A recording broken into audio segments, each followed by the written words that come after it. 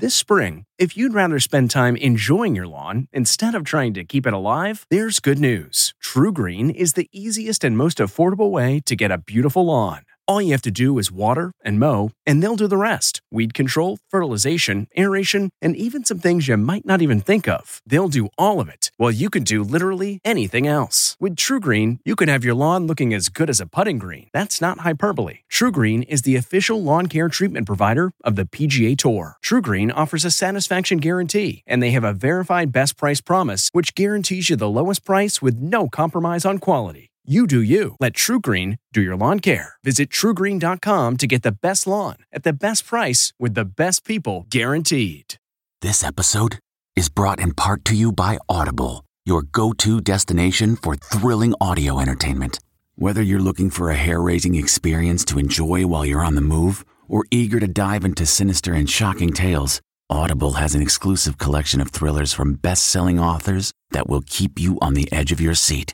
Like James Patterson's first audio-only thriller, The Coldest Case.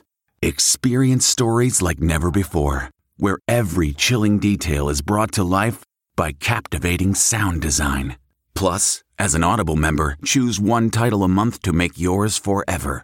And now, new members can try Audible free for 30 days. Just visit audible.com/WonderyPod or text WonderyPod to 500-500. That's audible.com/WonderyPod or text WonderyPod to 500-500.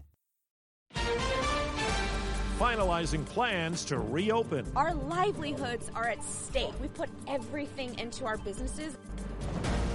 Halting American funding. Had the WHO done its job, the outbreak could have been contained at its source. Empty store shelves. We're seeing so many disruptions across a number of different product categories. Good morning. I'm Steve Kathan in northern New Jersey with the CBS World News Roundup. A plan to reopen America is being finalized as President Trump backs off on his claim of total authority over efforts to get the country rolling again as the coronavirus pandemic continues to take a horrific toll. According to the Washington Post, the CDC and FEMA have a 3-phase process in the works, laying out key benchmarks, with some reopenings beginning sometime next month. Our coverage begins with White House correspondent Paula Reed. I will then be authorizing each individual governor to implement a reopening. At his briefing yesterday, President Trump made a dramatic about-face in his ongoing feud with state governors, conceding they can decide when to open their local economies. The governors are going to do a good job, and if they don't do a good job, we're going to come down on them very hard. President Trump said he's singling out over 20 states to reopen first. It's going to be very, very close, maybe even before the date of May 1st. But in an interview with the Associated Press, Dr. Anthony Fauci, who wasn't at the briefing yesterday, said that Target is a bit overly optimistic as the U.S. does not yet have the critical testing and tracing procedures needed to begin reopening the nation's economy. We have to have something in place that is efficient and that we can rely on, and we're not there yet. The president seemed to dismiss his point. Well, I don't know. Look, I don't know. I don't know what he said. As we hear from CBS's Stephen Portnoy, the Trump administration is moving to halt American funding for the UN's health agency. The president says the World Health Organization pushed Chinese misinformation. The outbreak could have been contained at its source with very little death. He accuses the global agency of covering up the extent of the outbreak. It would have been so easy to be truthful. In a CBS News interview this week, CDC Director Robert Redfield described the WHO as a very important partner of his agency. Mr. Trump says U.S. support for the global organization will be held up for 60 to 90 days, pending a review of how it handled the outbreak. Documents obtained by the Associated Press indicate top Chinese officials waited 6 days after learning it was dealing with a likely pandemic from the coronavirus before the country's president issued any public warning. By that time, January 20th, more than 3,000 people had been infected. California Governor Gavin Newsom has outlined new conditions for lifting coronavirus restrictions in the Golden State. He says stay-at-home orders will remain in place until hospital numbers flatten and start to decline for at least 2 weeks. And the new normal would include staggered start times for public schools and temperature checks for restaurant customers. The prospect of mass gatherings is negligible at best until we get to herd immunity and we get to a vaccine. He says there is no light switch here. It's more like a dimmer. Yesterday, California recorded its highest daily death count, 71. Key to getting Americans back in the workplace is expanded virus testing. CBS's Dr. Tara Narula says that includes one that can measure immunity. Nurse Zina Kassab is getting tested even though she hasn't had any symptoms. She says wide-scale testing is important to understand the scope of this pandemic. I have young children. I have people in my life that are over the age of 65 with comorbidities as well. And I want to know that if I've been exposed, what I can do to continue to protect my family. Testing like this is being done across the country, but with little federal oversight, accuracy is a concern. The FDA has only officially approved one test. Dr. Matthew Sims is the director of infectious disease research at Beaumont Health in Michigan. How accurate is the test that you have now? We believe it's in the high 90s. No test is perfect. You're always going to have some false negatives. You're always going to have some false positives. New York has changed the way it counts victims, adding 3,800 people who never got tested but died showing symptoms.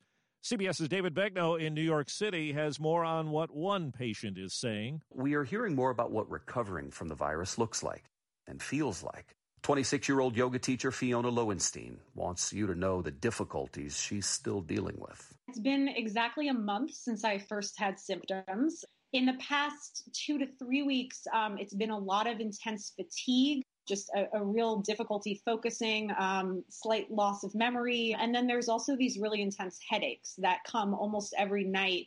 Amazon has fired 3 workers who've been publicly critical of the company's pandemic response. Violations of internal policies were cited, but no specifics were given. A trip to the grocery store for most of us now means finding a mask and maybe some gloves. And when we get there, we often encounter some empty store shelves. CBS's Dean Reynolds tells us there are fears that might only get worse as the pandemic drags on. The indefinitely closed Smithfield plant in Sioux Falls, South Dakota, processes up to 5% of America's pork. More than 300 workers there have tested positive for COVID-19. Critical workers in a food chain that is now being stressed. Caitlin Woak is an industry analyst at the University of Notre Dame. We're seeing so many disruptions across a number of different product categories, particularly meat and dairy products throughout the supply chain. The main issue is distribution, as more workers get sick. At the other end of the chain are the grocery workers. Dozens of them have died from the virus, and their union says 3,000 are out sick. Julianne Potts of the North American Meat Institute. We've got to figure out a way to keep operating both for consumers and for producers and the animals that they're raising. Reports say JCPenney is exploring a possible bankruptcy filing. Its turnaround plans have been undercut by the closing of its 850 stores during the virus shutdown. A year ago today, the world was focused on the terrible images and sounds coming from Paris and the fire at a beloved cathedral. Notre Dame's main bell will ring out across Paris tonight to mark the anniversary of the fire that destroyed the cathedral's roof and steeple.